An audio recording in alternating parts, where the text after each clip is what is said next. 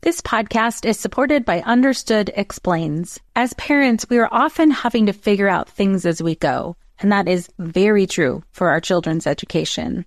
And to help you out, I want to tell you about a podcast called Understood Explains. This season is hosted by teacher and special education expert Juliana Urtubey, and she discusses all the things you'd want to know about individual education plans, or IEPs, what they are, why they're needed, who benefits from them, and what to expect when you have meetings with teachers. I could have really used this podcast when my son had an IEP for speech when he was 6. I was overwhelmed trying to understand the process and what everything meant. The episode on Understood Explains, Does My Child Need an IEP?, was the kind of info that would have really helped me get the most out of the educational support of the IEP for my son. And if you need that kind of support, I really recommend this podcast. To listen to Understood Explains, search for Understood Explains in your podcast app. That's Understood Explains.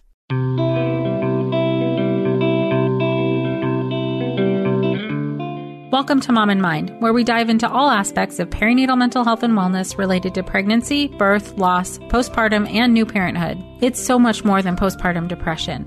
We raise the volume on all of these topics in the hopes that someday everyone will have the support and info that they deserve before they need it. Please note this podcast is not a replacement for treatment by a professional or professional training.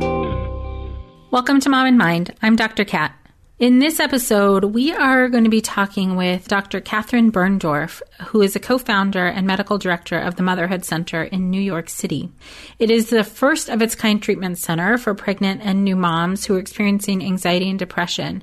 What I really love about what we're getting into today is having a new look at the model of care and how we're really taking care of moms and families, and very specifically offering supportive services that are outside of just your normal outpatient one-on-one therapy and outside of hospital, which is what we kind of consider, these are like the two sides of the coin in terms of what we generally have to offer for moms now.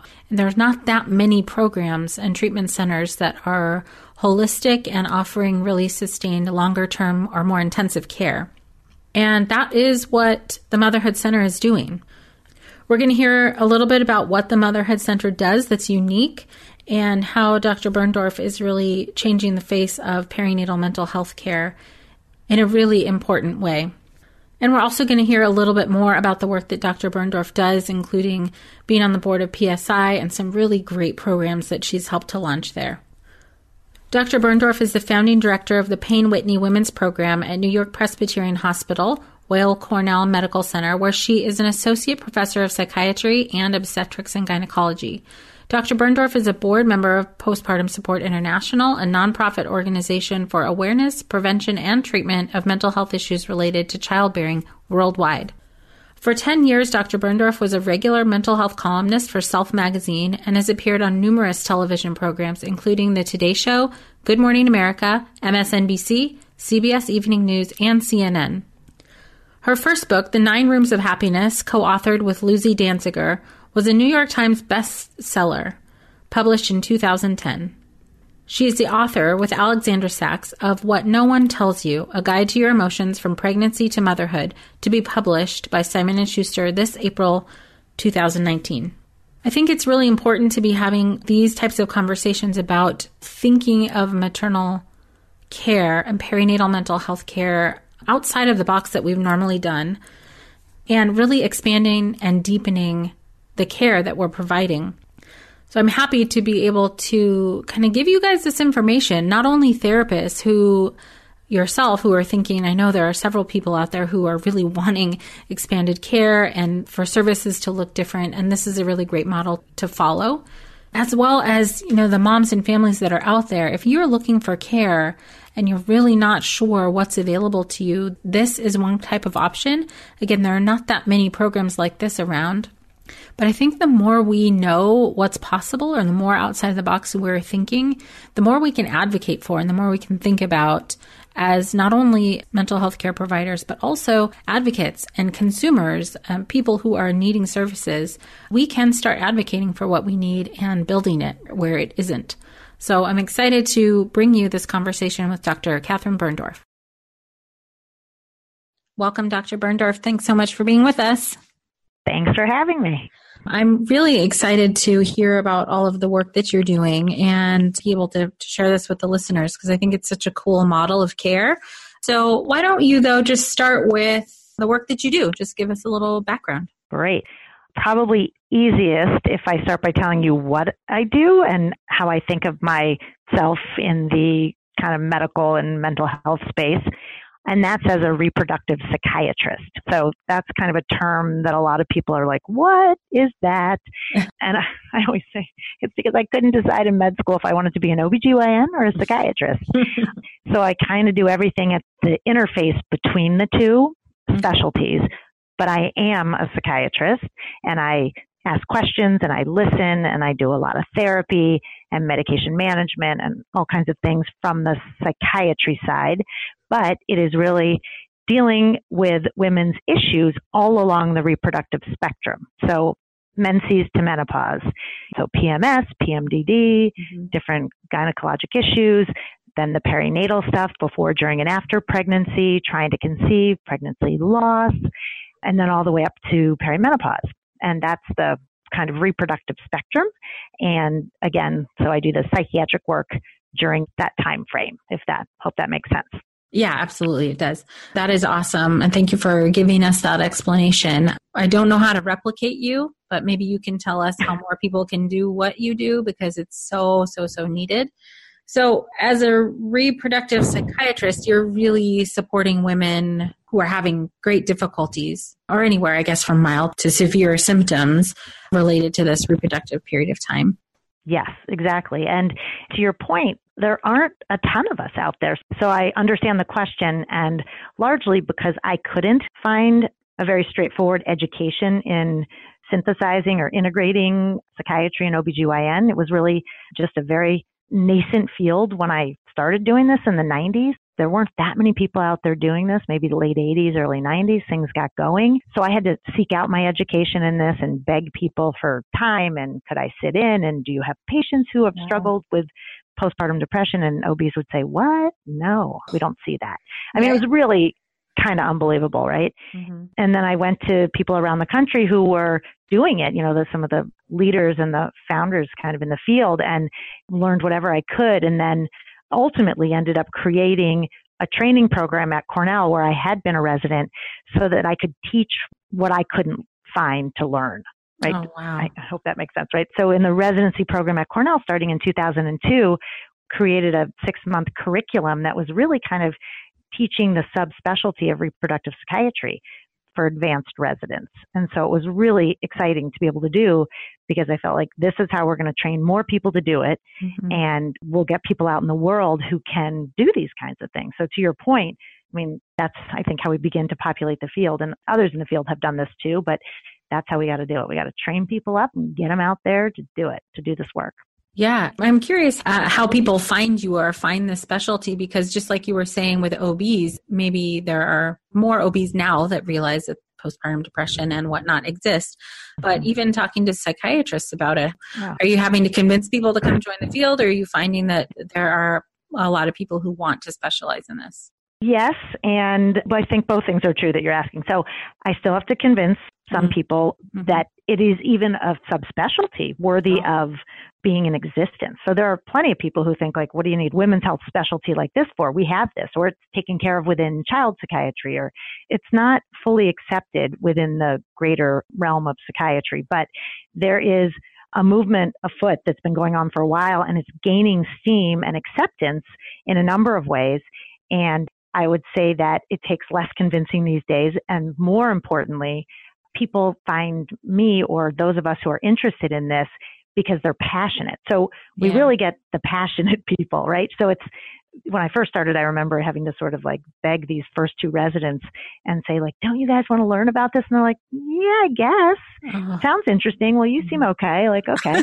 And then it kind of took off, and then it became an elective, a sought after elective for the residents to want to do. So that was great. But again, oh my gosh, I could go in so many directions here in terms of how society views women and what we think about women's health and how we don't study it, and it's not part of research, and because of reproductive capacity in large part. And it's hard to do well to have these, randomized, controlled trials. It's hard to do, and we really get sidelined in many ways. Mm-hmm. And that sort of spreads out over the whole, discipline of medicine.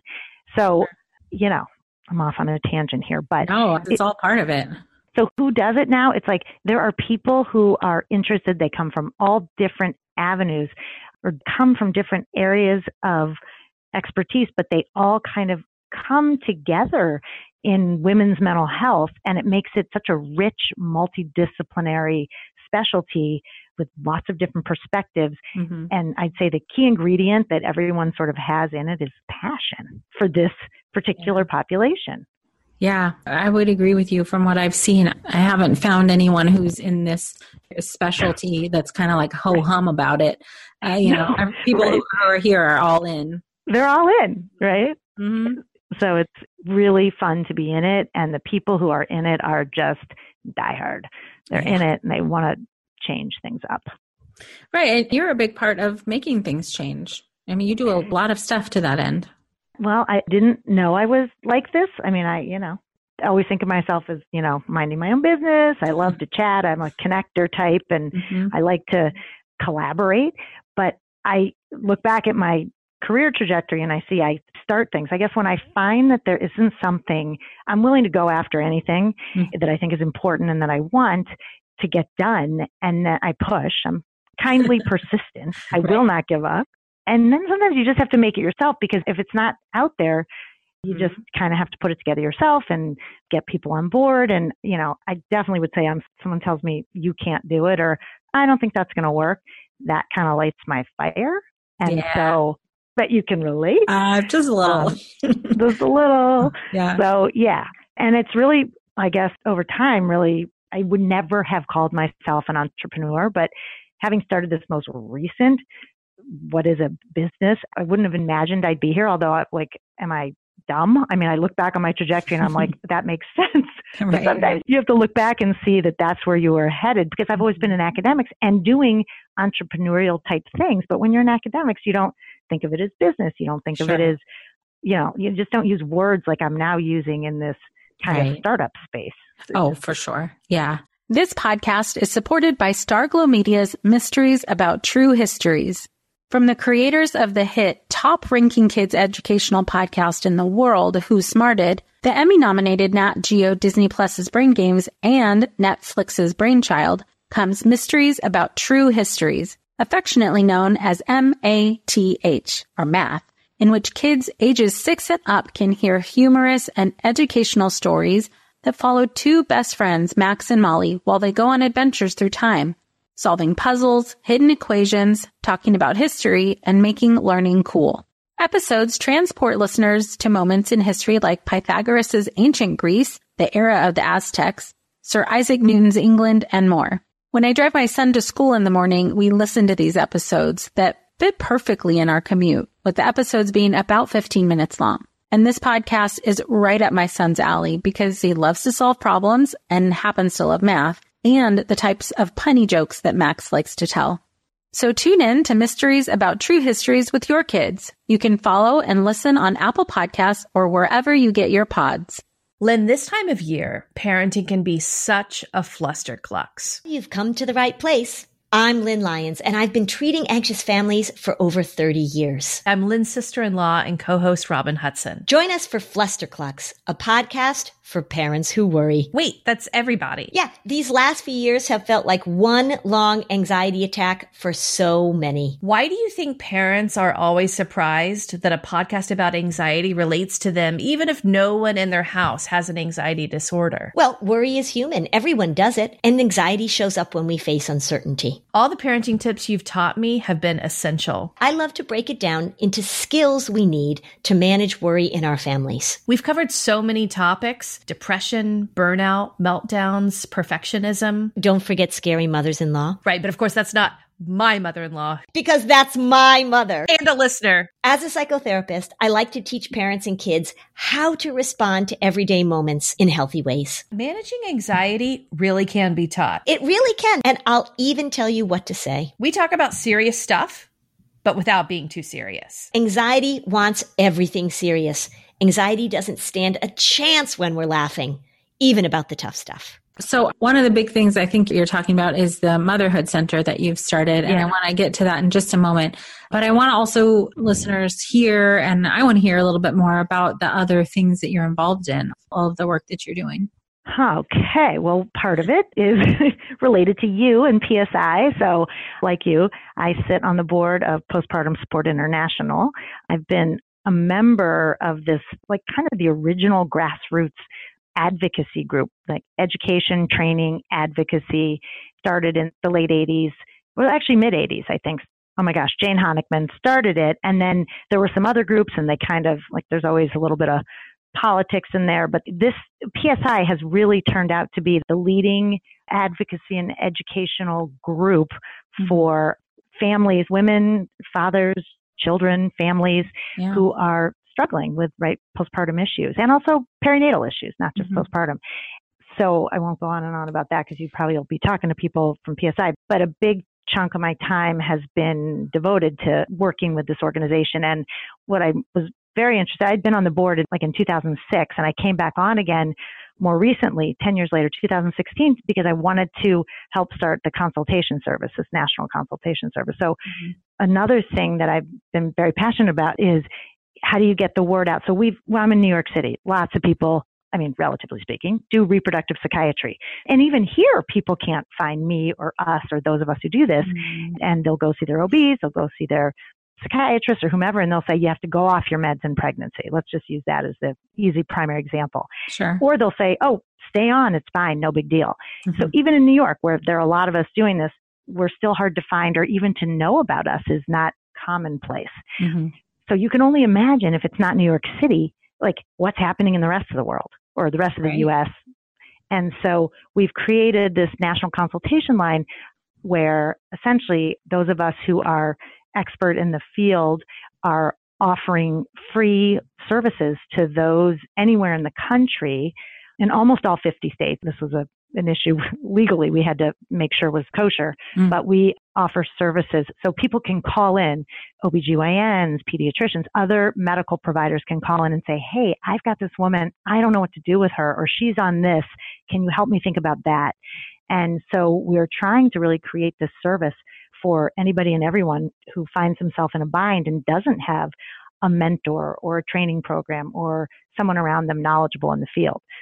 That's really why I came back on the board a couple of years ago. But there's a lot of great work happening on PSI, as you well know. Sure. Yeah. I mean, this consult line is a pretty big deal that this is a free service available to other providers, medication providers, MDs, nurse practitioners, anyone who prescribes can call and get a consultation. And it's free. And it's free. That's and amazing. It's a little scary. Like it's been advertised, but I don't think we put it out there that much yet. We're working towards that because I sort of think like once it takes hold, we could get very flooded, but you know what? Yeah. We'll figure it out. And there are other places. Look, Massachusetts has done some great stuff with MCPAP for moms, and there's a program in New York. I don't know where it started, but Teach. So there are these other programs that are doing consultative things like this that seem to be a wave of the future because it's necessary. You can't always have an expert, near you, or you aren't maybe that expert. So, and to that point, I've also been very involved, as are you, in the education piece of PSI. So over the years, I've helped write curriculum and do a lot of the teaching and training for frontline providers. So people who are not psychiatrists necessarily, but maybe OBGYNs or primary care docs, and also general psychiatrists who are not reproductive specialists to learn about the kind of medical management, the psychopharmacologic management of the perinatal patient. This is the frontline provider training. Yeah. And I think what's so powerful about that is the way that you guys have set it up is to be available to providers. And this is online. They can take this online wherever they are. I mean, the effort that you have put in and the work that you're doing to make these services or consultation accessible to providers anywhere is just sort of mind-blowing. Well, accessibility is the name of the game, right? What good does it do you if we're sitting around here in New York and we know how to do it? Right. It's like, it's got to be, and more for more people, and make it affordable and make it just accessible. That's people so great. whatever. The reproductive years are long and laborious, no pun intended. And many people need medications during those, among other things. And to be informed, to be able to make an informed decision about the potential risk of medication versus not being on a medication, but illness, symptoms. You are comparing symptoms against medication. Not just, a lot of people think I'm either going to be on this med or not be on this med, and they think they're doing themselves a favor or the potential baby a favor because they are going to go off their medications and suck it up. And that's a real misconception out there. So I can get on my soapbox about that. It's not comparing, should I or shouldn't I take it? And if I don't take it, then the baby will be fine. That's not the case. We know that untreated illness and the symptoms that go along with that affect not only the mother, but also the fetus in indirect and direct ways. And there's some amazing research out there that's really showing that some of the potentially deleterious effects of having a mom who's ill and off medication and just, the toxicity of illness, shall we say. Sure. I mean, just that piece of information is gold right there because, how many providers are taking people off of medication or are saying, no, you can't be on medication because you're pregnant or because you're breastfeeding. Yeah. Part of what you're doing is getting this message out there that there are options and it's not the old idea of you can't be on anything versus medication.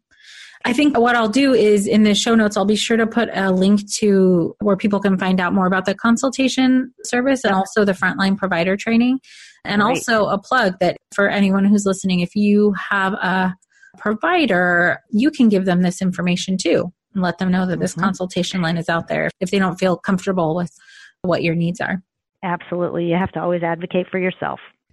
Right. So this is all amazing and national, in some ways international work. Can you tell us what you're doing in New York with the Motherhood Center? Yeah. So after many years in academics and doing programmatic work and teaching and training, I left I wrote my first book called The 9 Rooms of Happiness that was published in 2010, which was a really fun exercise in helping women think about when most things in their life are going okay, what makes them unhappy? And we sort of use the metaphor of a house to think about the different rooms of their psychological self. It was a super fun project. And I'd been writing, speaking of accessibility, even though I was in, the ivory towers of academics, I was writing for Self magazine for 10 years. And so that's awesome. It's hardly the New England Journal, but it was a way to get the word out. That's always kind of, I guess, been another, personal mission, just talk about it. And if it's people aren't going to always read journals, but they might pick up in the hair salon or the nail salon, they're going to pick up Self magazine. And so I had a happiness Q&A column for 10 years. So that was a lot of fun to try and readers' questions and think about one's psychological self and mental health. So when I was writing that book, I left at full-time academics, went to private practice, and then did writing, and then stayed involved in the clinic I had started at Cornell. And then, and I'll tell you about something else too, but the Motherhood Center came about probably in 2014 and 15. I was approached by someone who was solely a business person and found me as a content expert and somewhat of a expert in the field and said, hey, there's this lack of services. And he was from another culture, from Australia, and, lots of other places do this better than we do in the U.S., where they are much more advanced in terms of maternal mental health. Right. And Australia had some really interesting models. And anyhow, long story short, the first thing we tried to put together had to do with like a sleep school kind of thing that they do in Melbourne. It was really interesting, something called Masada, that it was fascinating, but it was a little too progressive, I thought, for the U.S. And in fact, we didn't get a lot of positive feedback about that from the local kind of focus groups we did. And so we moved towards, it will be around soon, one day, but not yet. We're not ready. But what we did need was partial hospital programs, which otherwise known as day hospital or day programs, for a level of care, this kind of intermediate level of care that just didn't exist in very many places. Right. So talk about a dearth in the treatment model in the U.S. I mean, the first program started at Women and Infants Hospital at Brown University back in 2000. Everyone always knew about it because it was this cool little gem in Rhode Island, and they were doing this innovative work for moms and babies with a nursery on site, and they did this intermediate level of care, right? So you didn't need inpatient because you weren't sick enough to be hospitalized, but you couldn't make it an outpatient. Like it was just not enough to go once a week to see your provider. Yeah. So this intermediate level of care was just brilliant. I mean, and there's partial hospital models exist for the general population, but you know, there aren't a lot of them for moms and babies. And again, they exist in other places in the world, but not in the U.S. Mm-hmm. So Margaret Howard, who's a colleague and good friend, you know, was instrumental in starting the program at Rhode Island Hospital, or Women and Infants. I'm probably confusing them all, the hospital system there, but it's great. And it expanded, and I think it was 2011. It was 11 years later that the second program came into being. So it's taken a long time. And currently there are probably half dozen to a dozen programs around the country that have hospital-based, right? They're within behavioral health or OBGYN or psychiatry, where they have these programs linked, embedded within the hospitals. So specifically for perinatal mental health. Exactly. Mm-hmm. Yeah. Exactly. You know, there weren't any kind of freestanding agnostic, as I always say, sort of not affiliated with a hospital kind of place out there. And because my business partner was interested in creating a model that could potentially exist all over the U.S., you know, we thought better not to be affiliated with any one place. And I was interested in that idea because, you know, New York City is a very turfed out kind of place. If you're from one hospital, you're from that hospital, and you don't, you're not always collaborative with other people from other hospitals. And it's not that people are bad, it's a system. There's a lot of, you know, it's dog eat dog world, you know, it's like, you can make it here, you know. That's what they say. It's like, got it. That's what they say. And there's some truth to that, I got to say. So there's a lot of proprietariness about the hospital systems. And having grown up in one of them, I was like, you know what? I'm not from this area. I grew up in the Midwest. I like to think of myself as like a collaborator and from a whole different, you know, kind of world. And let's do this. I really like the idea of doing it on our own. And again, it worked in terms of the business model for a number of reasons. And so we crafted this to be a freestanding, agnostic, not feel like a hospital kind of place. It feels like when you're here, it feels like a living room. People describe it as like just you walk in and there's a sense of calm that you feel. Oh, that's lovely. In the middle of New York City. In the middle of New York City on the 10th floor of some nondescript office building. And you walk in and it's like an oasis. It's like an urban oasis. Beautiful. And it feels great. And we recently just did a PSA, and one of the women who's been treated here came back to talk about it. Many did, but one said, you know, you walk in, it's like a womb. And you feel like you're being mothered, like the mothering center, we sometimes call it. The experience is really unusual, and I think well moms could benefit from it too. But at this point, really, it's for more the moderate to severe illness out there, women who are experiencing moderate to severe pregnancy or postpartum related depression, anxiety, bipolar illness, and other OCD, PTSD. And we see them anywhere from 2 to 6 weeks, along with their babies if they have them, and do an intensive, you know, outpatient treatment. It's 5 to 6 hours a day, 5 days a week, 5 a day. We're doing, you know, different kinds of, you know, CBT, IPT, DBT, a lot of skills learning. There's process groups, there's art therapy. We do trauma-informed yoga, mindfulness and meditation. There's dyadic work. So we have some dyadic specialists on staff who do mother-baby work, because a huge part of what happens for our population is that they are either overly connected or disconnected from the baby. Some are so anxious they can't leave the baby in the nursery, and others, the baby off and never look back till the end of the day. So we kind of work and titrate that experience for them, but help them integrate the idea that they have a baby and what is that like for them, and what does it bring up in terms of their own mothering, how they were mothered, if they have mothers, and, you know, what that experience was like. And it's just this, you know, I could go on endlessly, but we've created a curriculum that is, I think, blows my mind. That's amazing. And I want to pick out one particular thing that you said is a nursery. So it sounds like you have a nursery on site. Yep. Yeah. Amazing. It is. It's so beautiful. And we have a full-time nursery director who is a baby whisperer. She is just like an Uber breast. You just want to like curl up with her and just be like, take care of me. She's as an adult.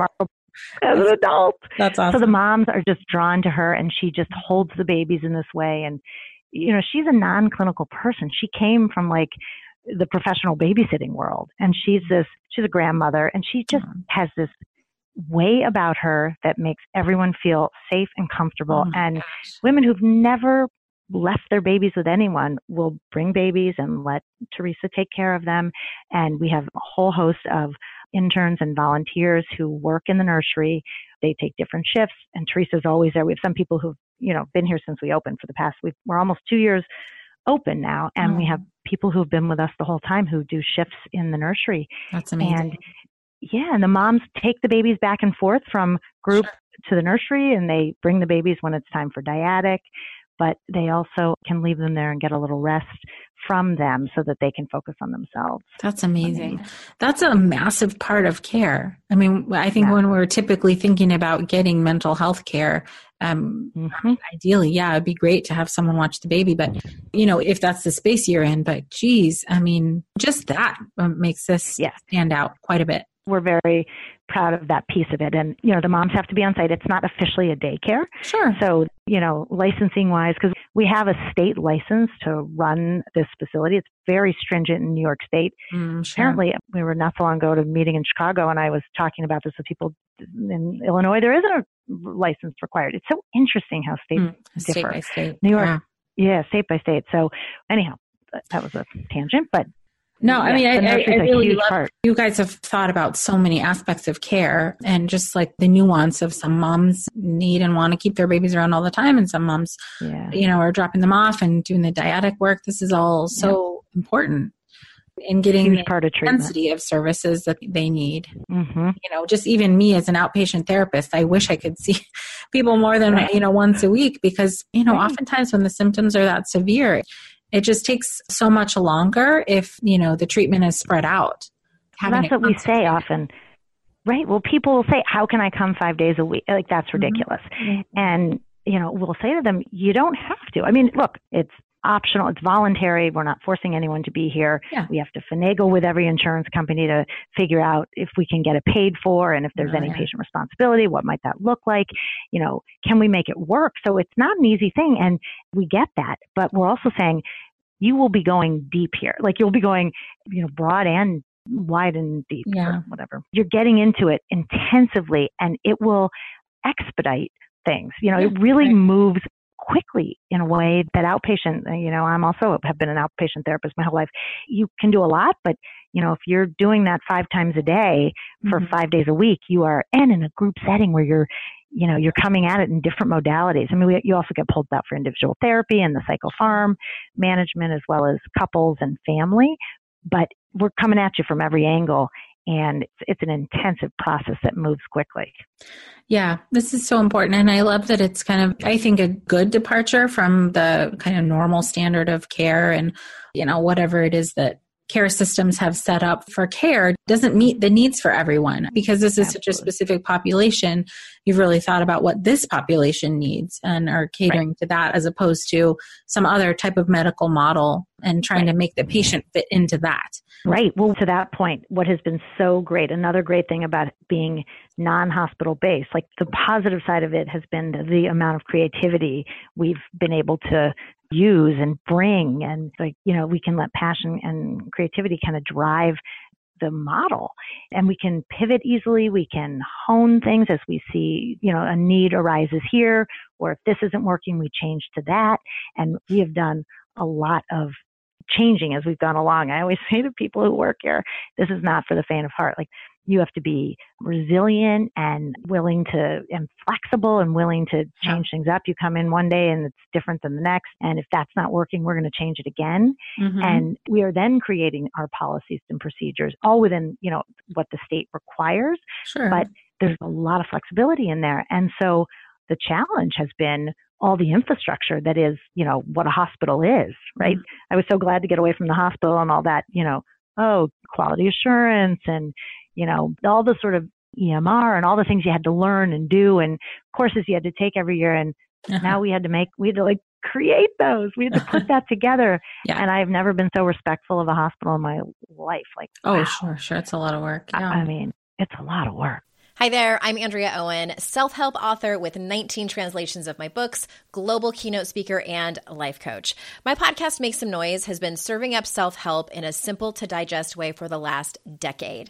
The topics brought in each episode are practical and easy to implement around topics such as working through fears that keep you stuck, different modalities of therapy, managing your negative self-talk, and more. We bring you guest experts, solo episodes, and I even coach listeners on the air around relatable struggles. I also do my best to weave my sense of humor into some heavy topics because, let's face it, life can be pretty hard, and it's so much better when we can have some fun while walking through our challenges. Whether you're seasoned in personal development or just starting out, Make Some Noise podcast will help you become the best version of yourself, the person you're proud of when you look in the mirror and show up in your life. Simply search Make Some Noise with Andrea Owen wherever you listen to your podcasts. Hello, you sentient ball of stardust. My name is Casey Davis. I'm a therapist and I'm an author of the book, How to Keep House While Drowning, where I talk about ways to make it a little bit easier to take care of yourself when you're overwhelmed, stressed, have mental health issues, physical health issues, or maybe you're just in a hard season of life. Maybe you're looking for a place that you can come and listen to some practical advice. This is a podcast for all of the self-help rejects. We're going to talk about skills for survival and self-kindness. And I'm going to leave the pop psychology at the door. I promise not to tell you to meditate or to journal. We're just going to give you some really insightful conversations with hopefully some practical advice. So I don't believe you need to pick yourself up by the bootstraps. I don't want you to just try harder, and I don't believe that laziness exists. So join me over on Struggle Care, where we can find compassionate solutions that help us function a little bit better. Yeah, So but I mean, that just part. speaks how much dedication you have and you and your team have to this. It's not just a project. I mean, this is, you're giving quality of life to a lot of women who need it. Yeah, absolutely. And again, the people who have stayed, we've had plenty of staff transition over these 2 years. And I'll tell you, there's a core group, and it's growing, of those who are committed and dedicated, and they are passionate. Again, that is key. They're passionate, they're flexible, they're committed, and they want to work in this space. Otherwise, I don't know why you'd be here. Right. I'm wondering then, and part of me is thinking, well, how can we people, whoever, replicate this throughout the world? Because it seems pretty necessary. It seems that way, right? Well, yeah. I mean, it's a huge country, a huge world, and there's very few resources that sound like this. And it kind of sounds like when you're thinking about this, that something that you wanted to be able to replicate or have other people replicate, I'm not sure, throughout the world. Yeah. That's one of the goals, right? So if we have one successful center and we help women transform their lives and get help at a very vulnerable time and don't go bankrupt, it's a success, right? It's an absolute success. It will be thrilling. And if this place can sustain itself and we can keep going, again, success. Now, the second part to that is if we can kind of, and not that there's perfect the model, but really like we've certainly proven the idea, but can we make a sustainable business model? I mean, that's the stage we're in now in the startup phase we're in. And it's like, can we create something that then we could roll out elsewhere? And that's the idea if we can do it. But I care most about quality of care and about doing it right. And, so luckily a lot of our investors were friends and family who weren't breathing down our necks to, grow, who were really like, they got that this was a passion project that needed to be done right. And if it was done correctly and could be self-sustaining, then perhaps there was a way to roll it out. And that would be, both they could do well while doing good. I mean, that was, I think, if you're going to invest in something like this, a novel concept, you have to, your hope is that it's sort of a double bottom line, as people say, which is also really fun and exciting to, I've gotten into business in a way, I could barely balance my checkbook and now I'm running a company. So I would say I have like an eighth of a business degree now, maybe not even, but right. I'm thinking too, at the very least, because this is something that you've been working on, I hear people saying that they would like to start something like this, therapists. It's like people who are in this field. You would be a rich resource as a consultation to, to figure this out. We got help. Listen, we stand on the shoulders of others and, reinventing the wheel is always that much harder and not always that necessary. Like, we went to Margaret Howard and to the wonderful people at Women and Infants and worked with them in a formal way to begin to get this going. And even though I knew how to start programs, I didn't think I knew it all, and they were invaluable in getting this up and going. And so, so figuring out how to mentor others in a professional and, in a real way is also part of this next phase, because we get calls every day from around the world. Oh, I'm sure. What do you do this? How do you do this? And it's its own entity to be, kind of fielding those calls. It's interesting. Right. Because ultimately, like you said, this is about helping the moms who need the most help. If there are very few resources that do this, then while like people like me who do outpatient, yes, I'm helping all of us who are in outpatient or whatever form, we are helping. It's absolutely. Just that there are many ways to help. And this is really, really great model. There's another way. And it is. And it helps. It's just what it is. There's a lack of it in the field. So that outpatient therapy isn't important, because it's the cornerstone of everything. I mean, I think it's the most important thing, right? But being able to help, I mean, as an outpatient provider, and I can certainly tell you from my days doing it full time, you get patients who really need more. And so you end up on the phone with them over the weekend and checking in and bringing the families in and worrying about them. Yeah. And that doesn't feel good to anybody. So right, because there's not enough resources to give them what they actually need. And exactly. Well, speaking of, getting help to the people who need it, you have a book coming out, which is one other way that you are helping people. Can you tell us about that book? Yes. Thank you for asking. So along with a co-author who was a mentee of mine for many years and is now a colleague, Dr. Alexandra Sachs, we have written a book called What No One Tells You, A Guide to Your Emotions During Pregnancy and Motherhood. And the reason, it's sort of the way we're describing it is, it's the emotional what to expect when you're expecting. Yeah. Great. Yeah. So it's, again, please get that book out. Right? It's coming out April 23rd. Okay. So it's kind of like everything I've always said in my office ever since I first started doing this work.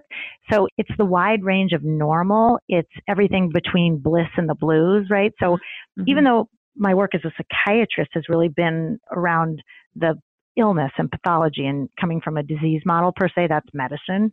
And so that's the like real illnesses that require medication and sometimes hospitalization and et cetera.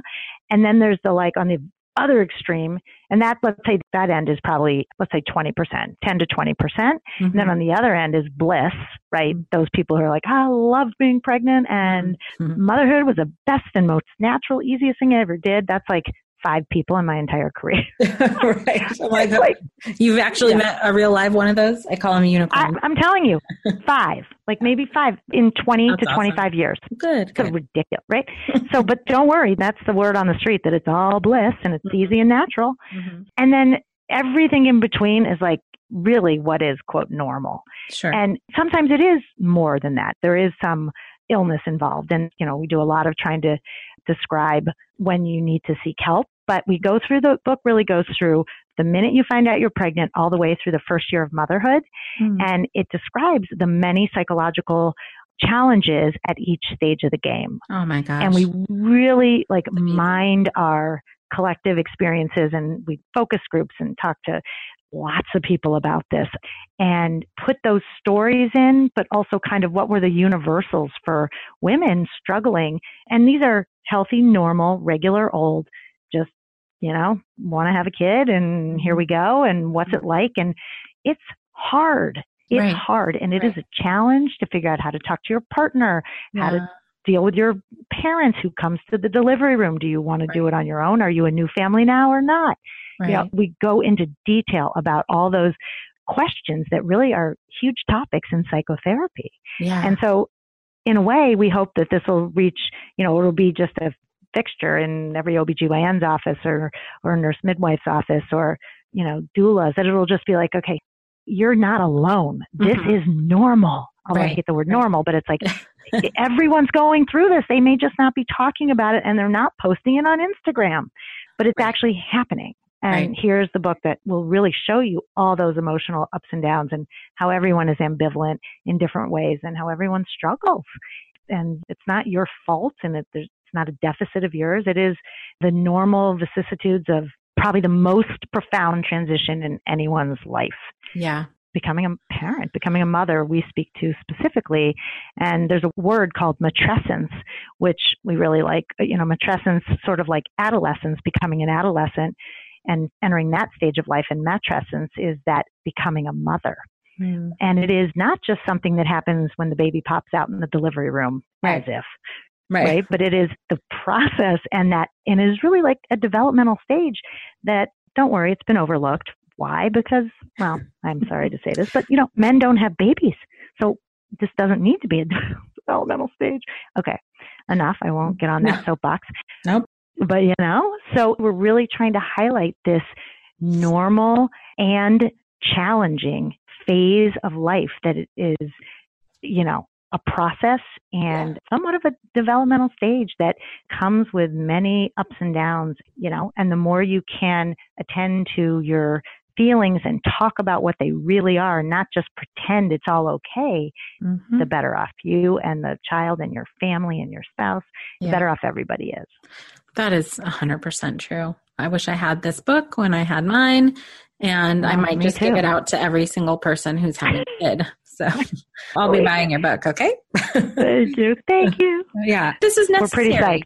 Yeah, I mean, I love it. Again, this is you finding the gap and filling it. Right. It doesn't exist. This book doesn't exist. Right. And that's how we sold it to Simon & Schuster. And we found a champion within them. They weren't so sure these kinds of books, do they sell? And we're like, this doesn't exist. And we proved it, and we begged and we pushed, and they bought it. And we are so excited to get it out in the world, to birth it into the world. Oh, that's beautiful. All of your work is just amazing. And I can hear all the passion in your voice, and I can see it when I'm around you. It's so great. I appreciate you for coming on and to tell us about this, because I do think that your model of care at the Motherhood Center is really important for people to know that exists, and that on some level it can and should be replicated, and also for moms to be seeking this out, because a lot of people don't even know that this exists to look for. And the more that we know what we need, the more we can ask for that. So hearing what you provide is, I think, another way for people out there who are having kids to know that they can be asking for this level of care. So great. And then I will absolutely include all the links to the things you talked about, including your book that's coming out, so people can pre-order that. It'll all be in the show notes. Yeah. Excellent. I love to talk about this stuff. I know, right? It's like, and I love that you highlight it and do it. Yeah. Your podcast is amazing. Oh, thank you. Just like you, I love getting information out there. It's sort of my jam.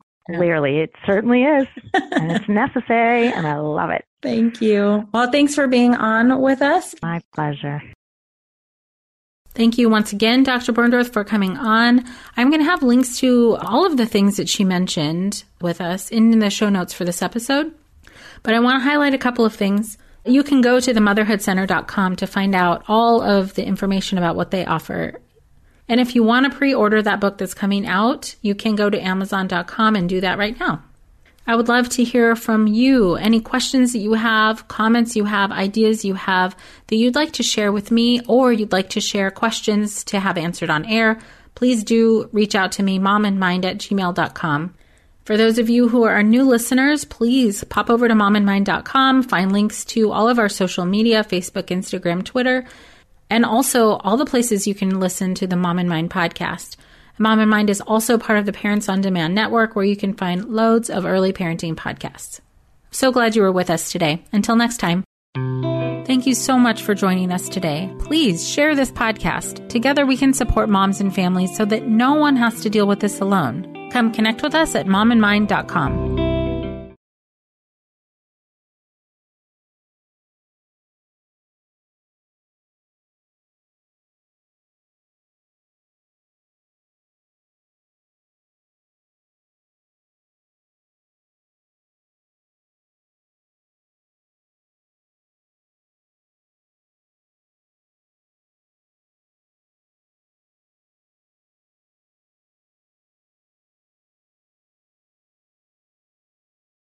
Hello, you sentient ball of stardust. My name is Casey Davis. I'm a therapist, and I'm an author of the book How to Keep House While Drowning, where I talk about ways to make it a little bit easier to take care of yourself when you overwhelmed, stressed, have mental health issues, physical health issues, or maybe you're just in a hard season of life. Maybe you're looking for a place that you can come and listen to some practical advice. This is a podcast for all of the self-help rejects. We're going to talk about skills for survival and self-kindness. And I'm going to leave the pop psychology at the door. I promise not to tell you to meditate or to journal. We're just going to give you some really insightful conversations with hopefully some practical advice. So I don't believe you need to pick yourself up by the bootstraps. I don't want you to just try harder, and I don't believe that laziness exists. So join me over on Struggle Care, where we can find compassionate solutions that help us function a little bit better.